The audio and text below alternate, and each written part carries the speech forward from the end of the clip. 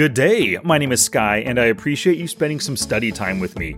I'm here to help you make money in online poker by teaching you key strategies and getting you to take action. So today's podcast is inspired by true events in my own life right now. So for November of 2023, I'm doing a 10,000 hand challenge at 10NL on Ignition Poker.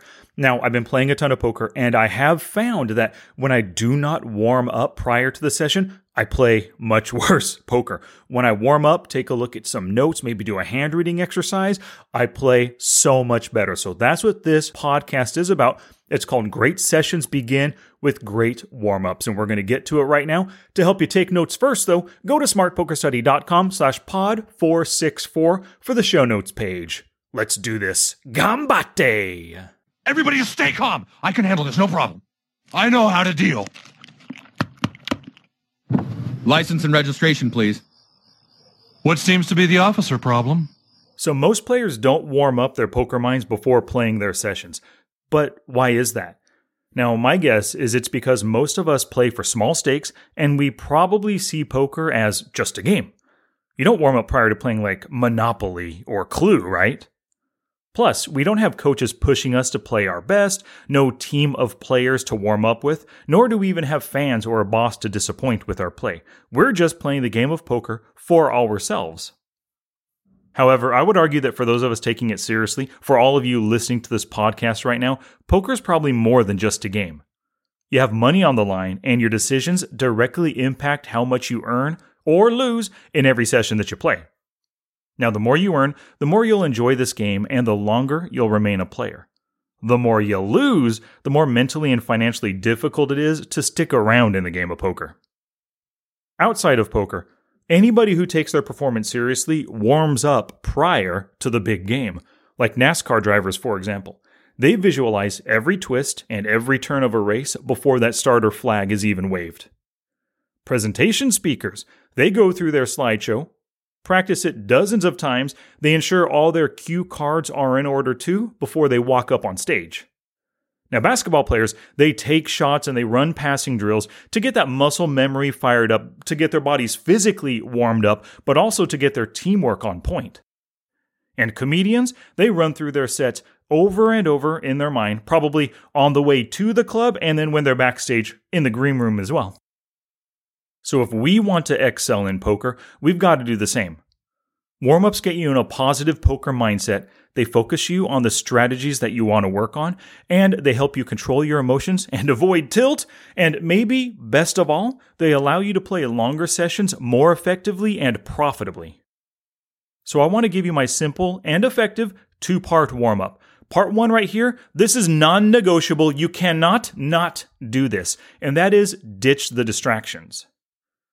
So distractions hurt your ability to focus on the action, to make good reads, and to make good money-making plays. Now, everyone's different, obviously, right? But you know what distracts you the most. So whatever it is, turn it off, put it away, get it out of your playing space. Maybe it's like TikTok, Instagram. Maybe you're watching YouTube videos as you play, and that's distracting. Maybe you're watching Netflix or SportsCenter on ESPN. Whatever it is, that thing that distracts you while you're playing poker, just turn it off. And for me personally, especially with this 10,000 hands in November, I find that when I have things on my to-do list or my honey-do list from my wife, if I don't do those things first before I start my session, they're going to drag on my mind, and I'm definitely not going to play as good a poker as I'd like. Now, the second part of your warm-up is a strategy review. So, of course, you're dedicated to improving your skills. There's got to be some piece of strategy that you're working on right now. Maybe you want to be a more successful 3-better. Maybe you want to learn to raise those donk betters and get them off their hand. Or maybe you want to be able to find the fold on the river. Whatever it is, I'm sure you've been studying, taking notes, practicing specific things. So when it comes to doing a strategy review as part of your warm-up, I actually have 3 suggestions for you. Now, I wouldn't do all 3 of these in any given warm-up time because I like my warm-up to just be 5 or 10 minutes long. But these are the 3 I recommend to you, and the first one is to just review your notes. So I imagine you have a poker journal, and as part of your studies, you're watching a video, listening to a podcast, reading an article. I'm sure you're taking notes, and then you take action and practice those things that you learned. So when you're reviewing your notes, just spend a few minutes looking over those notes in order to refresh yourself on the strategies that you're currently working on. And while you're looking at those notes, you can turn those notes into action steps that you can do as you play. For example, maybe you learned the 6 aspects to the perfect 3-bet bluff. Maybe just write those down on a sticky note and have a game plan of looking for those 6 aspects with every opportunity to bluff 3-bet. Doesn't matter what you have. 9 deuce off, ace 5 suited, jack 10 suited, somebody open raises. You have the opportunity to 3-bet bluff right now. So when they're all present, all 6 of those items, or maybe even 4 or 5, take action and pull the trigger. And of course, you could do something like use a tick sheet related to that strategy to help you stay focused on it throughout your entire session. Now, my second strategy review recommendation, this is the one I prefer the most, it's to do a hand reading exercise. So you want to choose a hand that went to showdown that pertains to your current strategy focus. Review the hand with Flopzilla Pro open, assign them that pre-flop range based on how they enter the pot, all the information you have on the opponent, and then narrow that range through the streets until you get to showdown. This is definitely going to prime your mind for great poker play.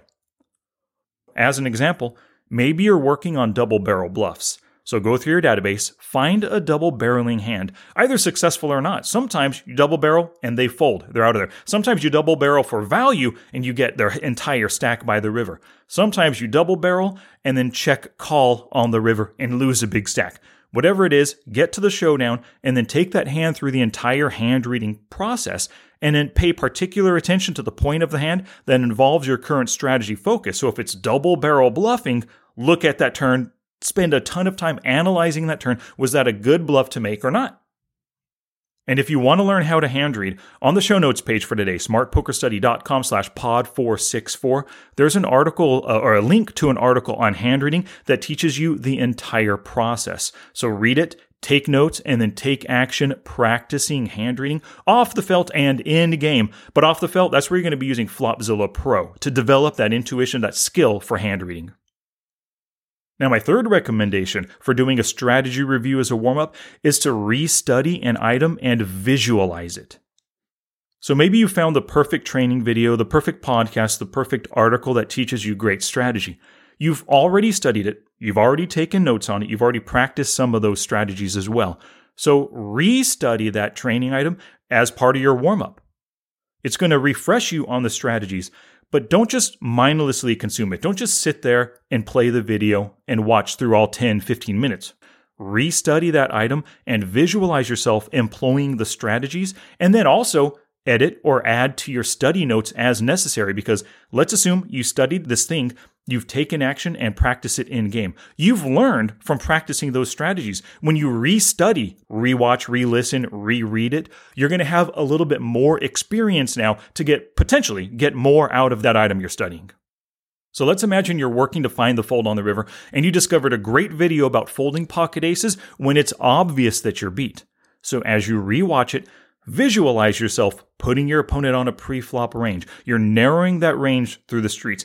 Visualize yourself looking at your opponent's stats, gauging their player type, thinking about their tendencies, and then making a read on their play through the streets, but especially on that river, right? And the bet size that they use as well.